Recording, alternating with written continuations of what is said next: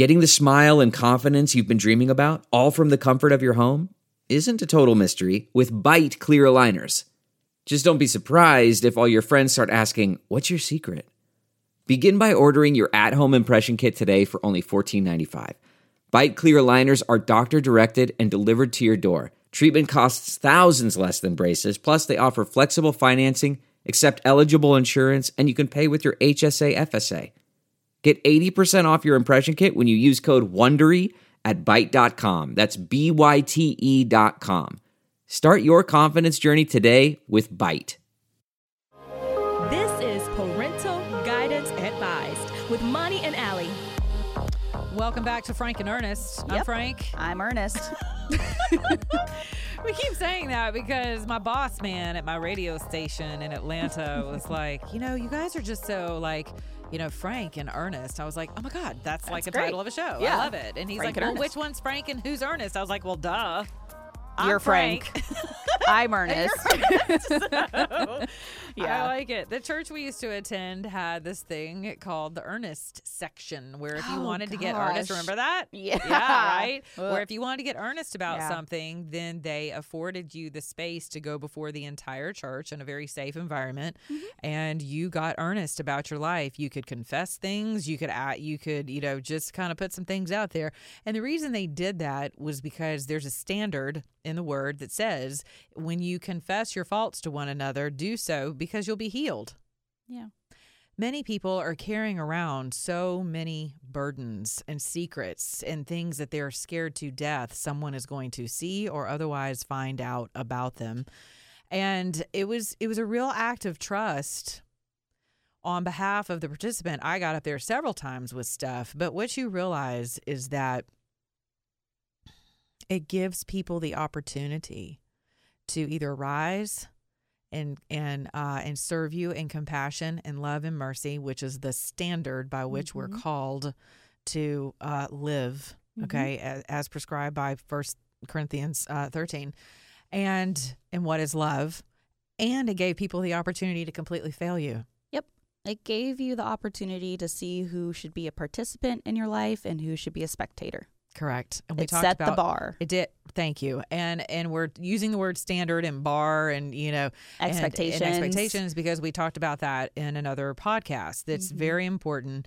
We need to have standards as a nation, and we do, but they're kind of, and we've had amendments, and some of them have been decent amendments. But the amendments did not abolish certain components. And then in some instances, it did by virtue of adding an evolution to it. And we talked about that on one of my podcasts just, a couple of weeks ago, talking about evolving as people. And even though we had the Constitution right in front of us, that everyone was created equal, okay, and they all have unalienable rights. How many years did it take us to finally, institute that so that everyone, and we're still evolving into that over time. But you have to give space for that. I see your eyes rolling over there. But you have to give people space to evolve. Yes, you do. And again, I think it all starts, though, with what we were talking about earlier, which is a shared vision. Right. And that's why we feel so broken in our relationships, why we feel so broken as a nation, because we have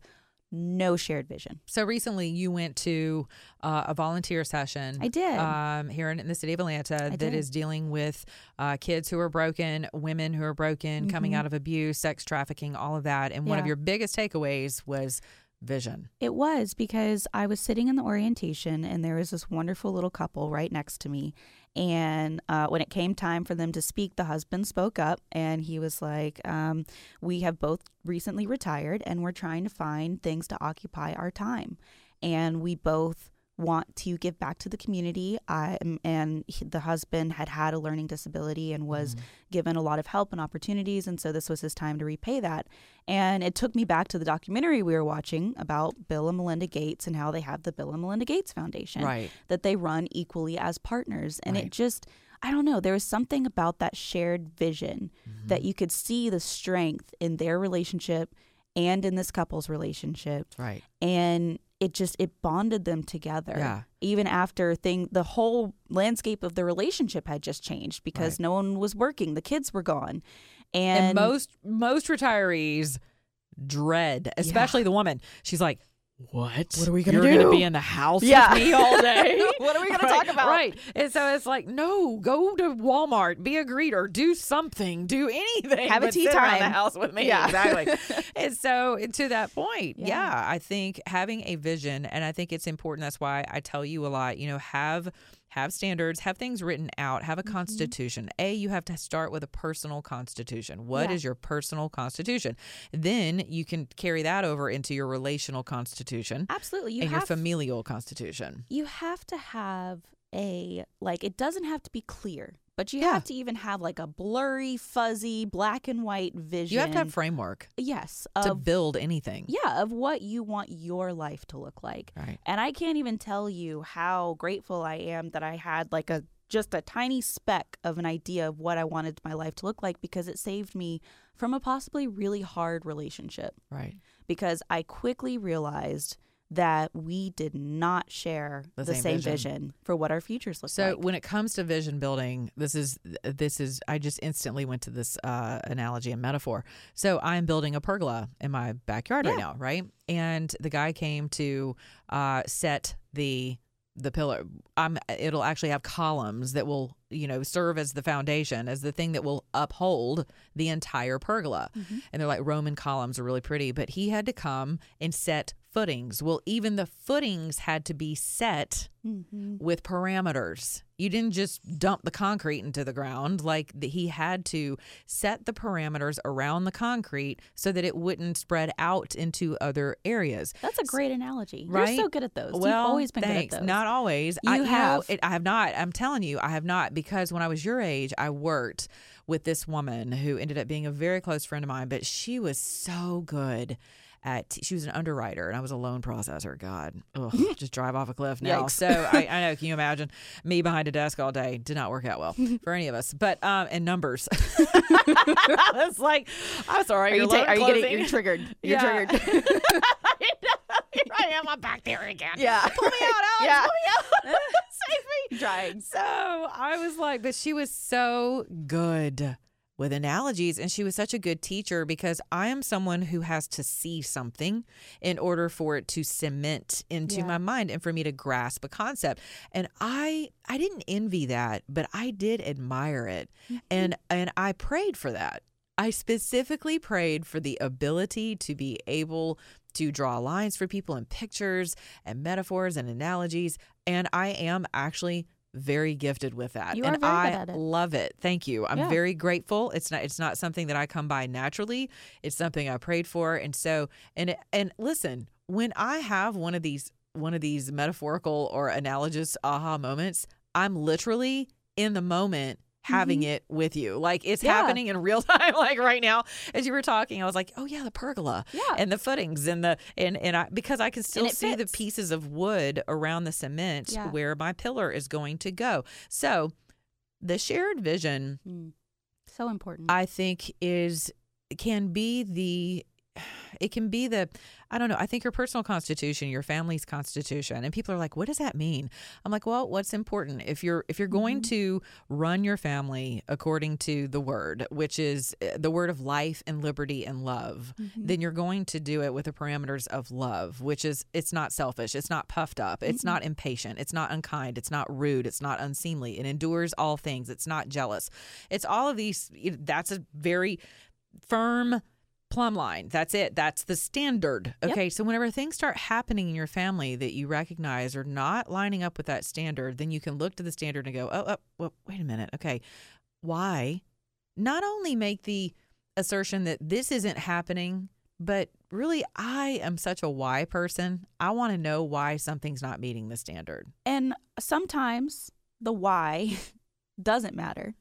But that's another podcast. Yes. But a lot of time, but in this instance, the why absolutely matters. Right. Why are you not meeting that standard? Right. Why is your partner not meeting that standard? Why isn't your family meeting that standard? What is broken? Where's the chink in the chain of your family? Right. And you have to explore that in order to start meeting that standard again. But most people don't. And they go through their entire family generations with the same crap passed down. Same chink. The same chink, exactly. And so, speaking of shared vision, I think it's important for families to have a familial vision, which is why I go back to the family constitution, which we've had even as a single mom. I was like, okay, here's standards. Here's our constitution. Here's the vision for the family. And really our vision was almost just as simple as just getting you to survive because you were sick for so long, right? Yep. And keeping me alive so to get through the illness. Yeah. So we were very much so in survival mode, but I still always had that little seed in my heart of when I get to this particular place,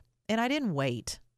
I didn't wait to arrive to a certain place to start living out this vision that I had, which was helping other people, being available to other people, connecting other people. So you might not have money to help somebody, and part of your vision is to help those in need. But you have connections. Pick up the phone and make a phone call for someone that can then connect them to the help that they need. There's a very simple, non-monetary way to assist someone. But with family vision, something I love is that family vision, part of that can be that your kids feel or your spouse feel loved. They feel safe. They feel heard. Yeah. They feel understood. They feel positioned favorably. And if you look at most of the Old Testament fathers of our faith, like our founding fathers of this country, I love that. I feel like they set us up for success with our Constitution. We declared our independence, and then we established a constitution, a bedrock, and that was to serve the generations to come. It was generational visionary thinking, and we're still resting upon that. We're fighting to hold on to it, but at least it's the plumb line, it's the standard, okay? And so, but the fathers blessed their children. They blessed their sons to move forward, and they blessed with their mouths. They were very specific about the vision they had for their generations to carry on. Yeah. And they did. They did. And I think, too, that goes back to the scripture of, like, also not causing your kids to become fathers, angry. Provoke not your children to anger. Why? Why? Lest they become discouraged. Yeah. Now think about that.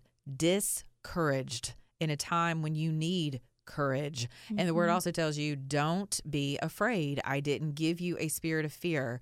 Well, when you provoke your children to anger, and listen, that does not mean saying no to the toy on the toy aisle. Exactly. Well, that doesn't mean, go to timeout. That's not these little noodly, wafy, parenthood things, whatever the culture of the day is telling us to just let them roam for. Yeah. We got free range chickens. We got free range kids. I just said that the other day to my producer. I'm like, seriously. And if you look at a certain generation, it's like just a bunch of free range chickens. They don't know what their biology is. They don't know what to think or feel, or it's crazy. I agree with you. I literally hear in my generation people who are like, you cannot say the word no to my child. Whatever. And I'm like, do not bring your child over here. No. My first word was literally no. It's true. It so was. Yeah, and my dad was actually concerned about that. He was like, Monica, you keep saying that's going to be her first word. I was like, good. It'll be a word that she never forgets. Exactly. No. It's just as important as yes. Right. And some of the standards I set for you as a child were not only for your good, they were for my sanity as a parent. Which is the good of the family. That's the vision. The power of boundaries. Yes, Psychology Today. Psychology Today. That's the cover. Absolutely. The power of boundaries. But it's so important because going back to not provoking your kids to anger, that's why the boundaries are important. Right. Because it's not about saying no. It's not about the timeouts or the temper tantrums. It's about when you teach your children that they can't trust themselves. Yep. That they can't trust you. That they can't trust other people. It's whenever you teach them to have these negative voices that follow them for the rest of their lives about their intelligence, about their bodies, about their dads, about their moms. That's what it means. It's when you are not setting your child up for emotional and psychological success. Yeah. And you can't, in my humble opinion, you cannot effectively and wholly do that without the plumb line of love. And there is a standard for that. There is a standard of that. And again, 1 Corinthians 13. Yes. It's not just, okay, I love you. Go have fun. Go have fun. Go figure it out. Right. It has standards. It has boundaries. It has guidelines. It has all of these things listed. Literally write it out, y'all. Right. Write it out. It is a clear list of standards. And if you're meeting that in love, for your children, right, that's wonderful. and part of it too is living it Yes. in your marriage. But I didn't have a marriage by which for you to judge. So I didn't. You didn't see me. You saw me in a couple of long-term dating relationships, but it wasn't a marriage, and they were long distance, and so it was convoluted. It was broken. It wasn't healthy. You saw some things, but you didn't see others, and so most of our quote training has had to come from what I accepted as inerrant truth. And so when people get hung up on, I don't trust the church, I don't trust institutionalized religion, I'm like, okay, I understand all of that. But here's something you can trust. This is a principle that will never fail you. So if you can start extracting small principles, small precepts from this one written context, even if a man wrote it, how could it possibly oppress you to not live with pride in your heart? To not live with jealousy in your heart, to not live with anger and resentment in your heart, to not live with provocation all the time and bitterness in your heart, to not live with being suspicious in your heart. Yeah. So that will not fail you. It is impossible for that one simple precept to. Now, people will fail you. Always, because they're human. Right. In the Bible also says, he who puts his trust in the arm of man is a fool. That's pretty harsh. They have to have standards, though, Correct. to even fail. Correct. You have to have these expectations. So visionary. Yeah. Okay. I've often said, people are like, why aren't you married yet? One of my biggest expectations and desires in a future mate, for marriage particularly, is we have to be fellow visionaries. Yeah. There has to be something that people look at us as a couple and go, that's what Monica and so do. That's because we have to be on purpose together, because I've accomplished a lot on my own. But I'm not going to accomplish on my own what I know for sure I can accomplish with another person. Yeah. And if that person's only focused on working and retirement and alimony checks and child support and soccer practice, that's not a vision that's enough for me. I know that. So I'm not going to settle for that. So a vision is, you can get with a kingdom vision if you're a Christian couple, or maybe you're not, but a vision in terms of like helping other people. So give us some, all right, you at the ripe old age of 23 and you have a new boyfriend, like what are some of the conversations you're having around vision? I think we're both people who want to kind of be like a Bill and Melinda Gates, but of the arts. Okay. And we both have a huge reference for the arts, and we both kind of want to be patrons of that. Yeah. We want to encourage that. Oh, what a great word. Especially because he's from Philadelphia, and he's seen just how there's just no pipelines. Like there's really not no pipelines, but there's very limited pipelines for like local artists there. Yeah. And so that's someplace that it rests in his heart to do that. I think too, in my industry of music, record labels took the place of patrons, and people really don't know how to ask for someone to be a patron, and they no longer value the essence of a patron.